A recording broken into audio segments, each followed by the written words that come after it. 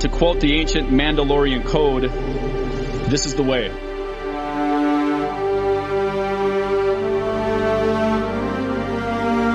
can't go on the basketball floor and not be competitive. You better like to frickin' compete.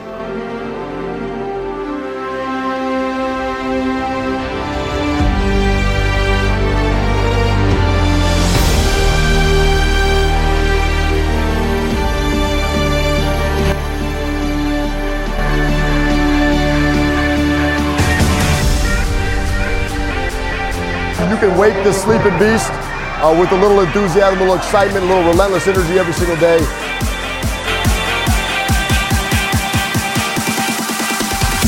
There's the horn of Fighting Phoenix. Taka for University of California. Golden Bears, the Fighting Phoenix, move on to round 2 of the NCAA tournament. The Green Bay Phoenix men's basketball team, your Horizon League champions here in 2013-14.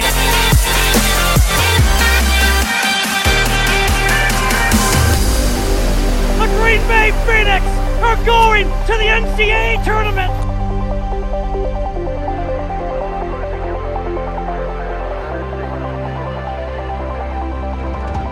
Hey everybody, welcome to another episode of the Fear the Phoenix podcast. My name is Brian Dickman. We are back, and it's safe to say Green Bay basketball is back.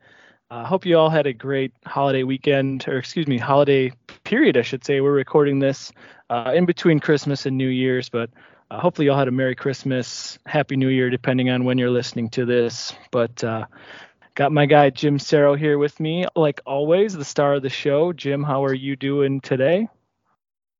I am great. Thanks for asking. It's good to be back on. And, we had to make sure that the team wasn't, hot garbage before we could record a podcast, because slugging through a couple of single-digit win seasons was tough work here at the Fear the Phoenix headquarters.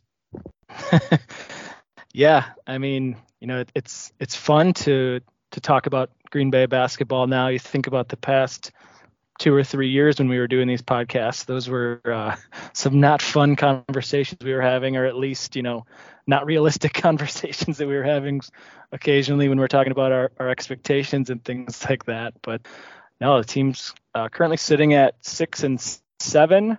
I like to call it 4-7 just because I hate the non-D1s, but that's another topic for another day. In fairness, I like to call that 4-5 because I hate the bye game. So that's true. I mean, at least you're getting a paycheck for those. But I could see. Yeah, I guess we're 4-5. So, but yeah, the non-conference portion of the season is done. We're moving back to Horizon League play. Green Bay sits 1-1 in the Horizon League after close loss at Purdue Fort Wayne to start the conference slate, and then a nice win in the rivalry game against UWM at the Resch Center in their second Horizon League game. So sitting at 1-1 with Wright State and Robert Morris coming to town this weekend. So, but Jim, let's kind of just step back, I guess, and talk through the past 2 months, what we've seen. We don't have to go through game by game, but I guess when you look at the 13 games or 9 games or whatever you want to call it, let's talk about the high points, the low points. I like to start positive always. So when you think about the high point for you, what's been the high point so far from the past 2 months? Well, when I thought about my high points, I kind of looked at it on a game-by-game basis and not necessarily anything like big picture. So I had 3 high points, maybe, get some user commentary on these. But number 3 in descending order, December 12th at UIC, just a game that they didn't give up. I mean, they only had to lead for less than a second, but it was the most important second of the game, the last one. Oconee, 3 dribbles, free throws on the way. Short, no good. Rebound by Elijah Jones. Jones gives it back to Noah Reynolds. 8 seconds as Reynolds brings it across the timeline. Reynolds crossover dribble. Reynolds down the lane, off the glass, no good. Tip back is good. Elijah Jones with the offensive rebound and a putback. I had to fit Brian Kuklinski's call of that game winner, courtesy of the Phoenix Sports Network and WDUZ Radio in here somewhere. You know, and it was a night where you got to see Noah Reynolds at his best, going for over 30 points, and the team scrapping and beating a Missouri Valley team. Second high point was November 20th at Montana State. It'd been about 4 years since the Phoenix had won a non-conference D1 road game, and they put that losing streak to bed, 54-53 against Montana State. And that happened, I think it was, the third road game of the season, or, the second mid-major road game of the season. So they, right away we got to see the fruits of like the labor that's happened in the last 8 months. And then number one with a bullet, you know it. I don't even need to say it, but I will. December 2nd, 70-58 over UWM. Beating your rival by 10 plus points, always a good thing. But in a year where the polls were, preseason expectations were decidedly in favor of Milwaukee and against Green Bay. I think they were preseason number 2 in the horizon, and Green Bay was 11. I mean, to get that win right away, easily the highest point of the season for me. What about you, Brian? Yeah, I mean, we had the same idea here. So, I mean, if you're going off of analytics, it's the St. Thomas game because, analytically, statistically speaking, that was the best performance of the season so far, at least according to Bart Torvik's site. And St. Thomas is actually a pretty good team, so that was a pretty impressive win for Green Bay. If you're going off of Vegas odds, you mentioned both of them, the UIC game and the Montana State game, where they were a double-digit underdog in both of those games. But, going back to that Montana State game that you were at, Green Bay kind of snatched defeat from the jaws of victory in that one, but then somehow snatched it back to win their first non-conference road game in almost 3 years. So, thank God Montana State missed that layup there at the end of overtime. But I totally agree on if we're going with one high point so far, it's the UWM game. I mean, just me personally, I was there with 8 buddies that I went to UWGB with that, haven't really been following the team or anything like that. And just the atmosphere in that game in the Resch, it wasn't a huge crowd, but relative to the crowds that we've had the past few years, it was big. And, the crowd was into it. Pre-game atmosphere was great. Post-game in the bars was great. Granted, there was a, Packer home game weekend helped, but, I think that's kind of like when you think about the Resch versus Kress debate, and this is kind of going off on a tangent, but like that's the environment that, that's the number one reason why the Resch should be the primary venue is environments like that, pre-game, post-game game environments. It checked all the boxes there. So, that's for another conversation. 40 seconds to go. The Resch Center crowd will rise. There is a new era for Green Bay Phoenix basketball, and they're about to beat the Panthers here in Milwaukee's conference opener. Corner right 3 goes for Foster Wonders to cap off this night for the Phoenix to make it 70-58. Browning misses the 3. Lundy says don't foul. They won't. The rivalry is alive and well, and tonight it's painful. Green Bay will win this game by a final score of 70-58. So I love that call from Scott Warris on the Black and Gold Network there, the UWM radio announcer. But I'll be the first to admit I love to dunk on UWM and thoroughly enjoy every time they lose a game. But I got to give them major credit for having all their press conferences, their coach interviews, radio highlights, even their full game radio broadcasts are available to listen to. So I'm sure their fans love having that accessible, and honestly kind of jealous that they're able to do that. But a few things from that call that I love. So, I mentioned it wasn't a huge crowd, but you could just hear in that clip, like the crowd coming through. Foster Wonders hits a 3 to ice it, and the crowd erupts, and I just kind of get goosebumps thinking about how awesome that was, and it's fun to hear like your rivals losing radio call of those final moments there. So he had a quote there that said, "There's a new era of Green Bay Phoenix basketball." Kind of going back to what you mentioned earlier, how Green Bay's picked last, UWM was picked second, but I think already Green Bay has kind of, started to put people on notice that, this isn't the same old Green Bay team. And then just the last thing I love about that call is how he says the rivalry is alive and well. And, Green Bay's won 2 straight. That game last year, obviously, at Milwaukee will live on forever. But, this one at the beginning of December was pretty great too. So, yeah, just it's nice having multiple high points to choose from so far, just 2 months into the season. So, as far as low points, though, what do you think? Hopefully we don't go any lower than what we've got already, but, what for you, what has been the low point of the season? Yeah, I really had 2, and unfortunately for the Phoenix, they came immediately after the high point of the season. They go down on December 6th to SIU-E and lose 78-69 in a game where they just got outplayed. I mean, maybe they had a little bit of a hangover from the crowd and the hype and the excitement, and just got outplayed.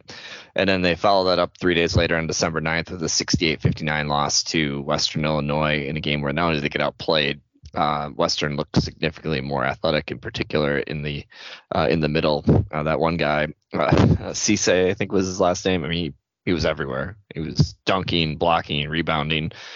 And I was just looking at that going, man, if they can get a dude like that to Macomb, Illinois, there's got to be hope for the Phoenix. But credit to them, he played out of his mind. But to back up the best moment of the season with 2 losses that, quite frankly, if you were looking ahead, and you should never look ahead, but as fans, that's what we do. And on podcasts, that's what we do. I would have circled those as W's on day 1 of the season. What do you think, Brian?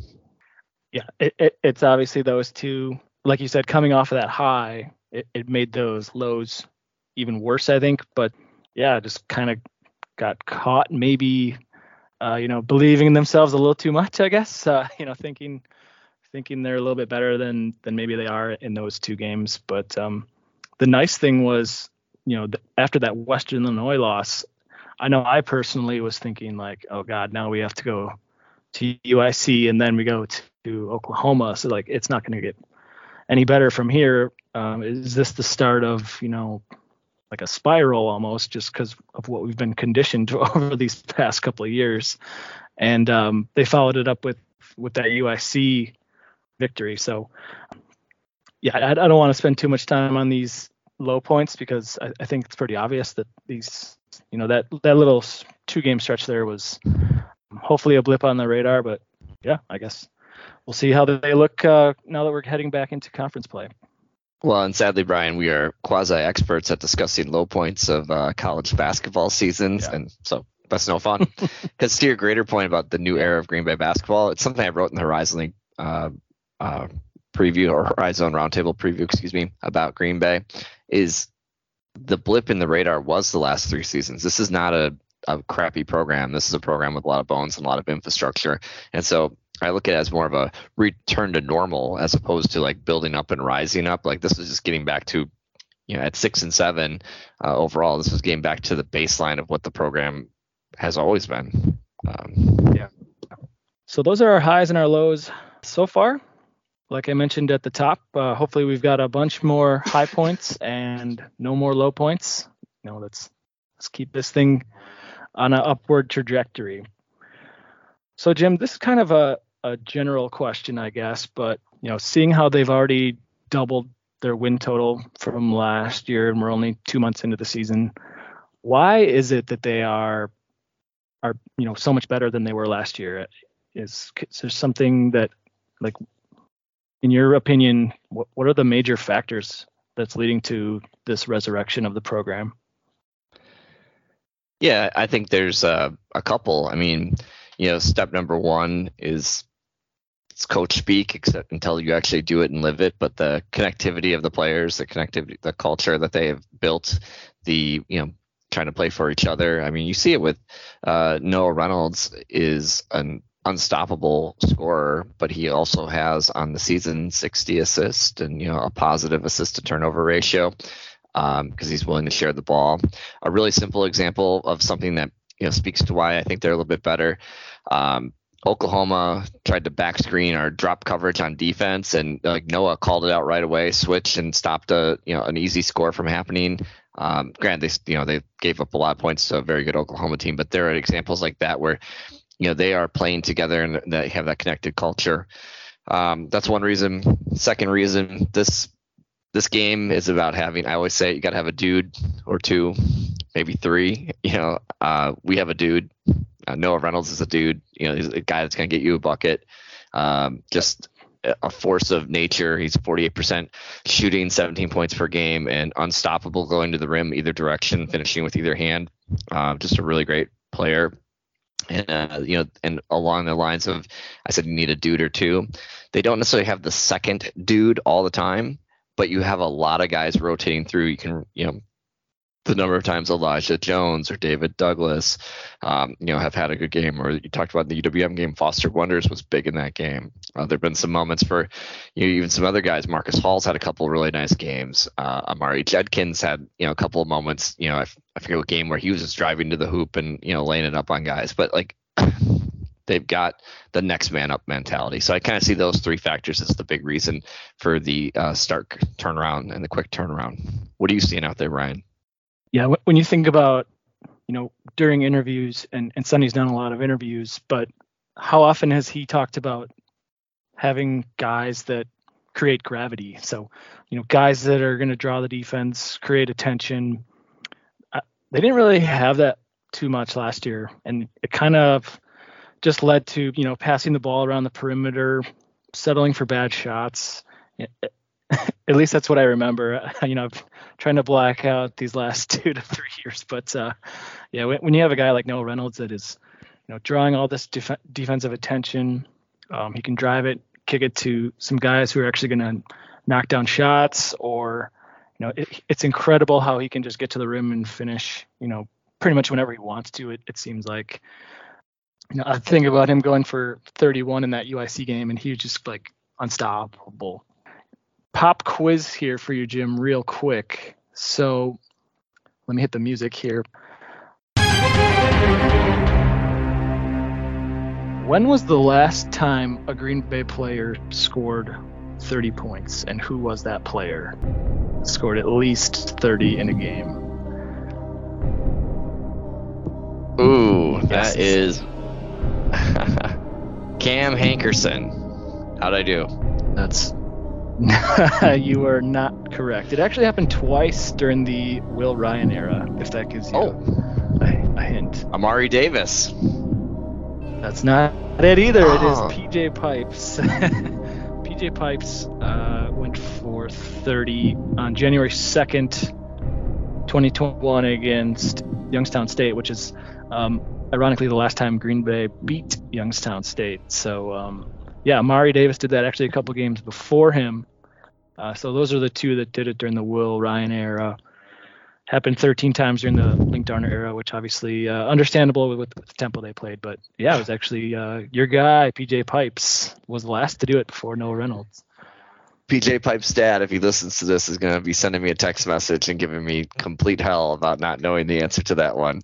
But I was stuck on that Cam Hankerson. Remember the Horizon League tournament in Detroit? And Cam Hankerson hit like 7 threes against Detroit Mercy. That's what I was stuck with. So I'm like, he's going to try to come up with something crazy here. And I was like, I got it. I got the answer.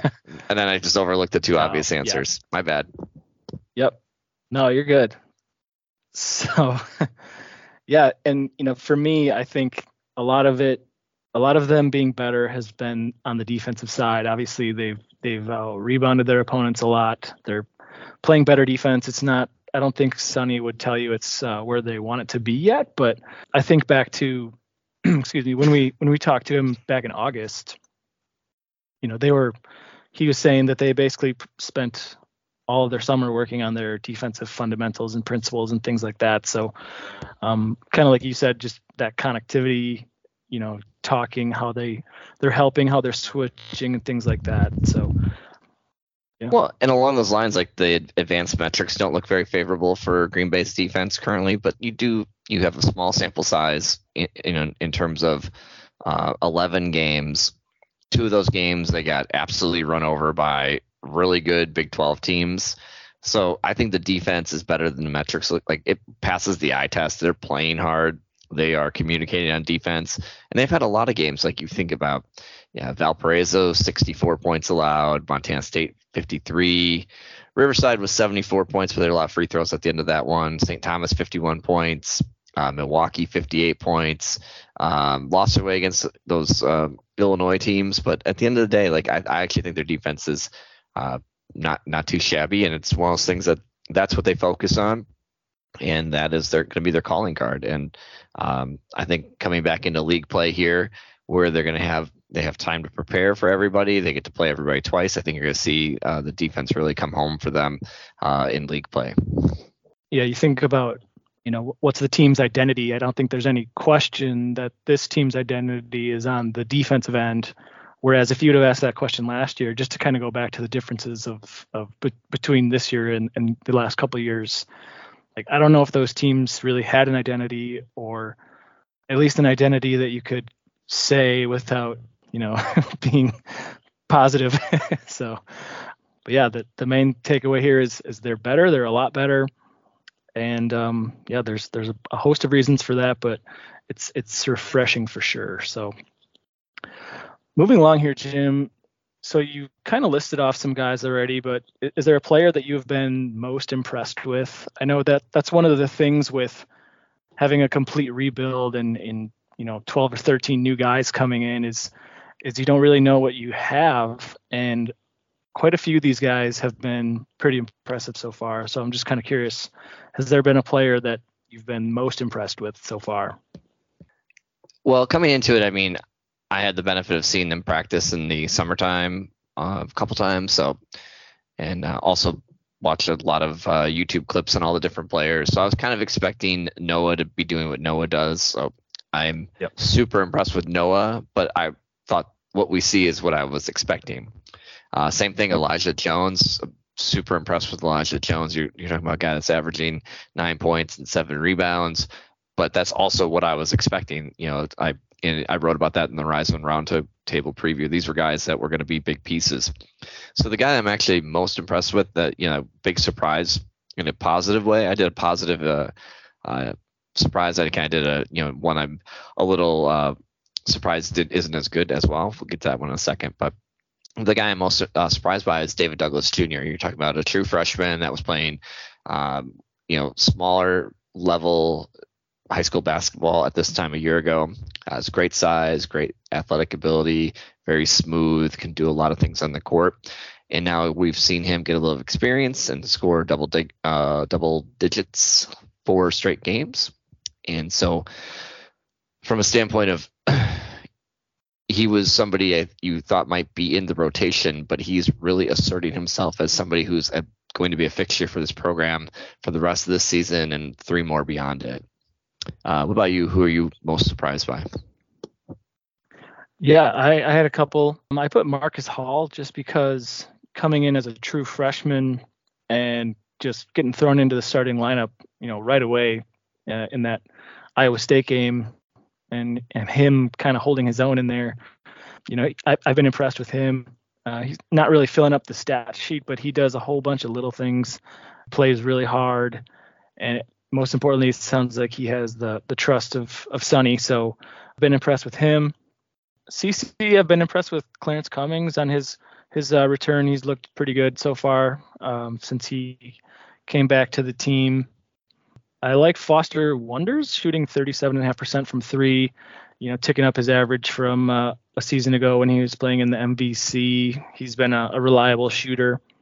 And then another guy that you touched on was Amari Judkins. Now, granted, I didn't really have a whole bunch of expectations for him, if I'm being honest, just because, not a really heralded recruit. He redshirted last year, and I wasn't really sure what we were getting with him. And he's been, playing really hard, and bummed to see that he's going to be out for a couple of weeks, sounds like, according to the Press Gazette here. But yeah, I think those guys have been super impressive. You touched on Noah Reynolds. Obviously, he's one of the best players in the league. So that's I expected him to be good. I don't know if I expected him to be like player of the year conversation good. So, but yeah, we've got some dudes for sure. So, one more pop quiz for you here, Jim. So, I know most people are familiar with the plus minus stat, and not everybody loves it.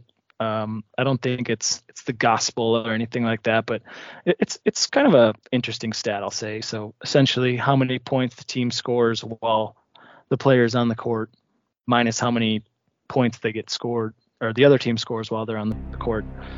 So if you take away the non-D1 games and the bye games, just the mid-major games here, who do you think has the best plus minus on the team so far this year? And it's not Noah Reynolds. That'll be my hint. I would say Elijah Jones. It's Will Eames. I did not expect that, but so maybe that tells you, that it's not a reliable stat. But I just thought that was kind of an interesting stat. That another guy that kind of does the dirty work, doesn't really fill up the box score, but just that veteran guy that, again, coach trusts because he's known him for 5 years now. And yeah, just thought that was an interesting one. Well, and Will is, I think still hobbled by that ankle sprain a little bit, but he's a very good rebounder. He's just a feisty kind of player, and he's made a number of he hasn't made a lot of shots. He hasn't taken a lot of shots for that matter, but he's made some really big ones, and some really difficult ones with the clock winding down. I'm surprised by that, but he's kind of been featured a little bit more, like in the UIC game. They played him a lot more. Amari didn't play in that game. I think Rich only played a couple minutes, and him and Marcus played a lot more in the middle of that game. So yeah, I guess I am surprised by that. Yeah. Your guy David Douglas is second, by the way. So yeah, if I think about surprises, the only one that one guy I had super high expectations for was Rich Byrie, and Rich has been good, but I'll be honest, I voted in the Horizon Roundtable poll for preseason team. I had a second team all conference, so at 5-3 and shooting 29% from deep, I got some work to do on to get him there. But the thing is, when he's plugged in and really believing in himself, he's a really good 3-point shooter and such a good compliment to Noah Reynolds. I mean, the threat of Rich helps Noah get to the hoop, and then if you actually have him making the shots that he's capable of, and I think going to make here coming down the conference stretch, they're just a really good 1-2 punch on offense. So hopefully Rich just starts knocking those shots down again. He kind of goes a little streaky, and but that's a guy that I was expecting a major offensive output from, because as a pick and pop player, he's perfect to complement Noah Reynolds. So hopefully he gets that going here in the second half of the season. Yeah, and they're already kind of thin at that big man spot, and now with Judkins missing some time, I should say, Rich is going to be playing potentially even more. So yeah, like you said, let's get some shots going in here. So like I said, everybody's getting back into conference play now. Cleveland State and Oakland. We're recording this Thursday night. They wrapped up, and Cleveland State won that one. So we're starting to see that Oakland slide already, perhaps. But just kind of curious, Jim, overall, what have your impressions of the Horizon League been so far here in the first 2 months? I know for me, I had thought NKU was kind of the team to beat with Wright State there as well. I know the injury to Sam Vinson probably changes that, but definitely did not have Purdue Fort Wayne as a contender. Youngstown obviously might be the team to beat at the moment, but just kind of curious on what you've seen so far over these past 2 months. Yeah, I mean, everybody kind of talked about every preview, every podcast, every person, talking about the league kind of said there was a clear top 5. And I think right now, given the Vincent injury, I mean, I feel like Northern Kentucky was having a hard time replacing Chris Brandon to begin with. They've got multiple guys that may have been capable, but weren't really, they just weren't Chris Brandon. And then you lose Sam Vincent. I think that's going to knock them down a peg. So I think right now you're looking at a clear top 4 of Purdue, Fort Wayne, Wright State, Cleveland State, and Youngstown State. And when I think about each of those teams, you think about what you have going on. Youngstown State is a team with a lot of new faces. They went in the portal, got a bunch of guys, and they're coming together. But I think that is the most potent team on both ends. Not of that group. I think that they're going to play better defense than Wright State and Purdue, Fort Wayne. Cleveland State's a better defensive team, but I don't think it's potent offensively. Wright State, just a really great offensive team that I don't know if they're disinterested in defense or what their situation is, but they don't play a whole lot of defense. Fort Wayne, same way, high octane offense, those guards, Bello and Jackson. Those guys are a ton. And Cleveland State is pretty much like the one team that's as expected. Like their offense is, relatively balanced. Their defense is their calling card. But yeah, those are probably my top 4 right now, that you'd say, hey, with 18 conference games left to go, these are the guys that are playing for the championship on paper. My top 4, I have Youngstown number 1, Wright State number 2, Cleveland State number 3, and I still had Northern Kentucky in the top 4 just because I like their program. I think Darren Horn's a really good coach. I think they'll figure something out, at least to stay in that top 4. When I look at Purdue, Fort Wayne, they haven't really played anybody. They beat DePaul, but a lot of people have beaten DePaul. So, maybe just a hater on that front. But for Green Bay's sake, I hope that they are one of the better teams in the league just because, Green Bay kind of had that measuring stick game in Fort Wayne in the conference opener. And if Fort Wayne truly is one of the best teams in the league, then, just by association, that means Green Bay is one of the better teams in the league. So, and think about that game too. Like they had Noah with the ball in his hands, and he trips and turns the ball over. But if you look at the play setup, they had Rich Byrie 1 pass away for 3, and Foster completely open in the corner for a 3 if Rich doesn't take it. Like they were going for the W on the road there, and had 2 of their on paper better 3-point shooters wide open, ready to win that game. So yeah, I see where you're coming from in that, but then I also think winning teams figure out a way to win, and they've won however many games they've won, 11 games or whatever. They have a lot of wins. I know that. Yep. My next tier, I actually have Green Bay, Oakland, and Northern Kentucky in my next tier within the league. Green Bay has a dominant offensive player, has a really good rebounding team, going to play defense. They're a good counterbalance to the Fort Waynes and the Wright States of the world. So I kind of like that. Northern Kentucky, I mean, Vincent, you can't, in my world, you can't lose one of the 3 or 4 best players in the league and still be one of the best teams. Like, they're going to be good. They're not going to be an easy out, but that's a big loss. And Oakland, you talked about the Oakland slide. I've watched a couple of the Oakland games. Like, it's really like Oakland is a team that I don't think has an identity, and I mean that as a program. Like, some years they're playing super up tempo, and then the next year they got 2 big guys, so they're playing 2 big guys in the post, like a Brad Brechting and Xavier Hill-Mays in the post, and then then they're back to they got Jalen Moore, and they're running and gunning, but they only play like 6 or 7 dudes. They play all those bye games, or they got one this year that they beat Xavier, I think, but they never back that up with anything. They have no point guard play at all, so they have I think I read something or heard something. They have 65 set plays, 35 of them run through Trey Townsend. And their best play is high-low action with Townsend and Chris Conway. but they have no ability to break the defensive shell.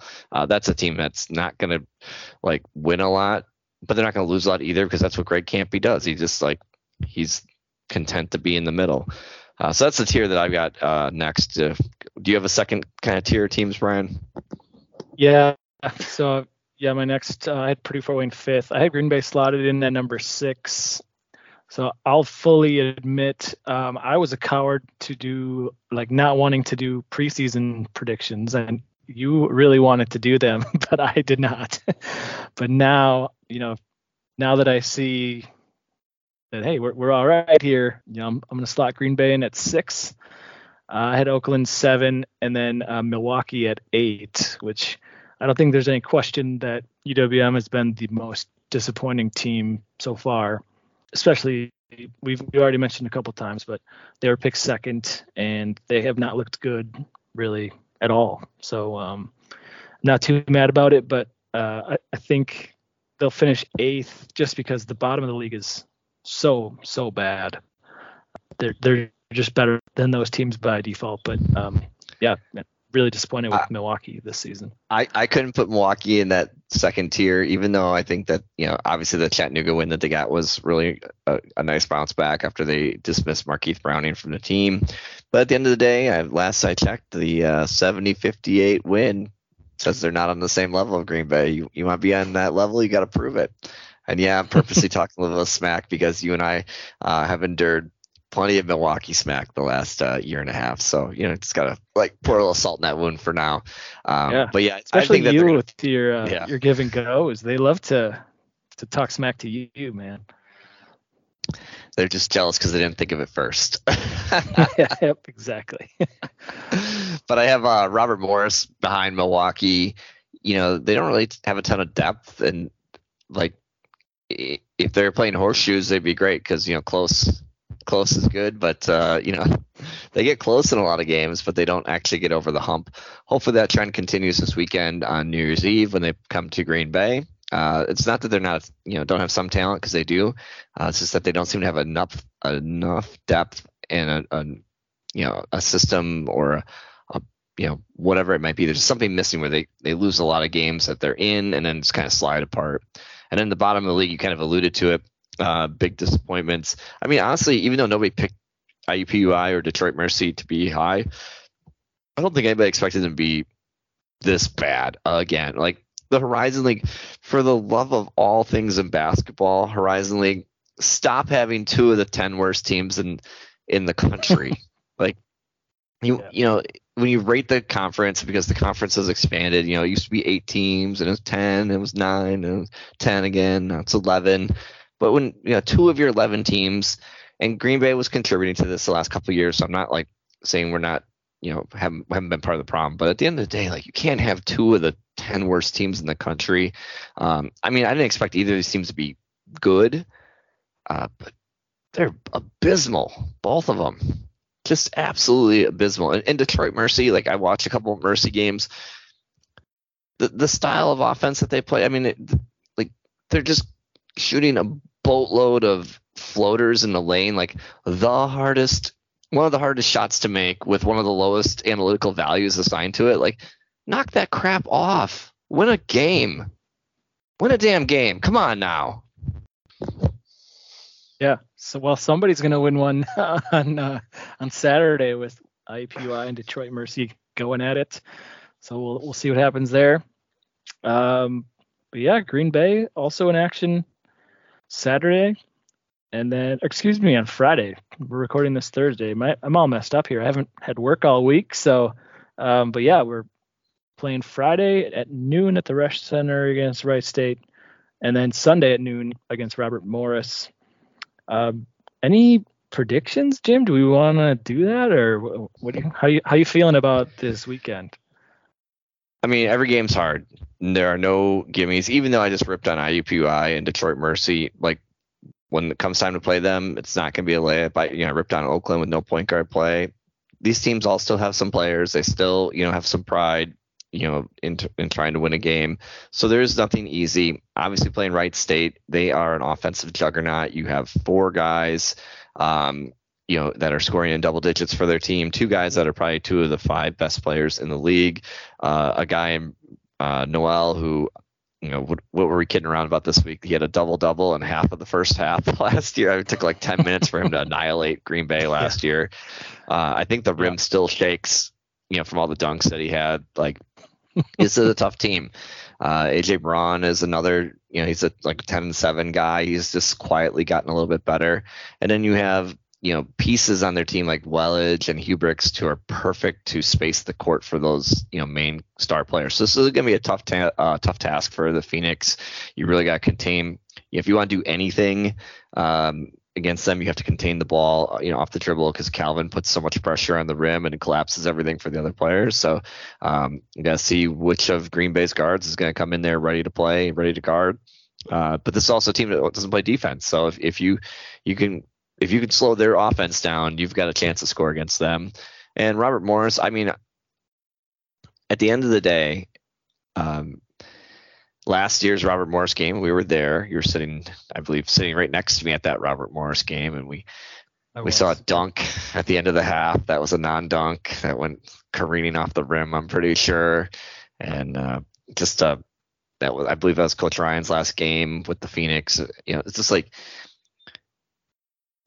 this has to be a win. When you're righting the wrongs of previous seasons, this is one that has to be a win. Yeah, I just got flashbacks from that horrible second half of that Robert Morris game. But yeah, I'm with you. Wright State will be a challenge. It's interesting. They like to play really fast, and in the games that they've played against an opponent who likes to slow it down a little bit, so like Toledo or like a Davidson, they lost both those games. So if Green Bay can play at their more deliberate tempo, that's probably how it's going to have to be in order to win this one. Just like you said, to limit those offensive chances for their explosive offense. So yeah, it'll be a good one. Green Bay has 5 of their next 6 after these 2 games. These 2 at home, but then 5 of the next 6 are on the road. So get over to the Resch Center this weekend. Yeah, Jim, anything else? It's good to be talking hoops again, but anything else before we get out of here? Well, you don't want to look too far ahead, but I believe 3 of those next 5 road games include IUPUI, Detroit Mercy, and Oakland. So at least there's some that you can look at and say those are competitive games, if not ones you hope to win. But we got to take it one game at a time. We'll get through Wright State and worry about those other games later. I got 3 quick shout outs though to end the podcast. One is not related to Green Bay men's basketball, but shout out to Coach Kevin Borseth on 800 career victories. The women's juggernaut they continue to roll on. Congratulations to him, but he would be the first to tell you don't do it without players. And so, congrats to all the players that helped build that. The players only get to play for up to 4 years, but he's been at it for, a lot longer than that, but that's pretty awesome. Second shout out. This is something that's, you and I near and dear to our heart. The 362 YouTube documentary and all of the social media content that has been produced by on behalf of Green Bay Athletics this year for men's basketball is just like perfection. Yes, it's I can't wait really for the next episode. Release it. I've been wondering, like, where is it? I'm ready. Like, it's been a couple of weeks. Like, let's go. But I share that as it really, you think about the team is turning the corner, and then you've got this cool documentary series going and all the clips that they release along the way. Just in today's world, it takes more than just winning. And I think that they're going to capitalize on the winning that they're doing and the winning I expect them to do. And then you have this awesome content series behind it. Really just for the people putting it together, really proud of that. Really cool.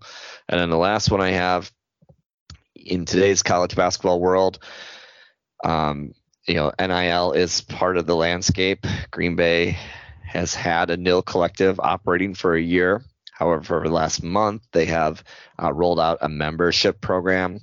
I implore all people who care about Green Bay Phoenix men's basketball to become a member of the NIL collective.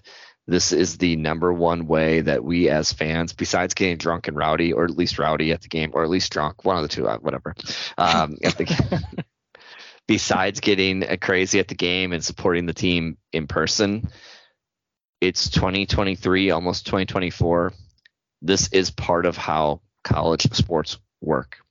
So we have to all ask ourselves, do we want to be part of college sports and how they work in this world? And do we want to have a winning team? And do we want to do our part? And so they have a membership program, I believe, starts at $250 a year. That may not, on one hand, it might be a lot for some. For another hand, people might say it's not that much. But here's the thing. You get 100 people at $250, you've got $25,000. That goes a long way at the mid-major level to, fielding a competitive men's basketball team. If you have, 200 people, we're talking $50,000.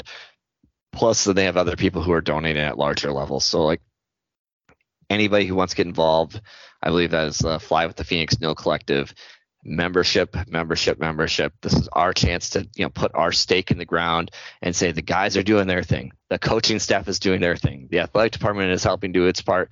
Now, as fans, we have to, step in and do our part. So that's my last one. I love it.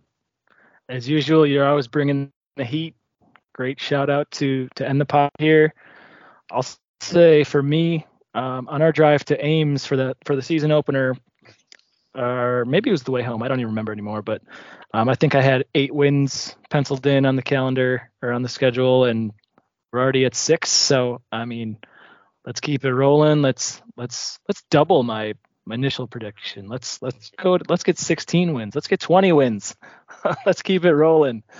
But yeah, it's great to be positive. Everybody needs to get back on the bandwagon. Let's keep this thing going. And yeah, can't wait for these next couple of games here at home, and then we'll see how the calendar when it flips to January. Let's see how it looks. So, but that's gonna do it for this episode of the Fear the Phoenix podcast. Thanks as always for listening. We really appreciate it. Make sure you give Jim Cerro a follow on Twitter at Jim Cerro. You can follow me if you want at Brian Dickman, and be sure to follow at Fear the Phoenix as well. I'm trying to write a little bit more, so I appreciate people pestering me about writing and doing these podcasts and things like that. So yeah, that's going to do it for this episode. Hopefully we'll see you at the Rush this weekend, but if not, thanks again for listening, and we'll talk to you soon.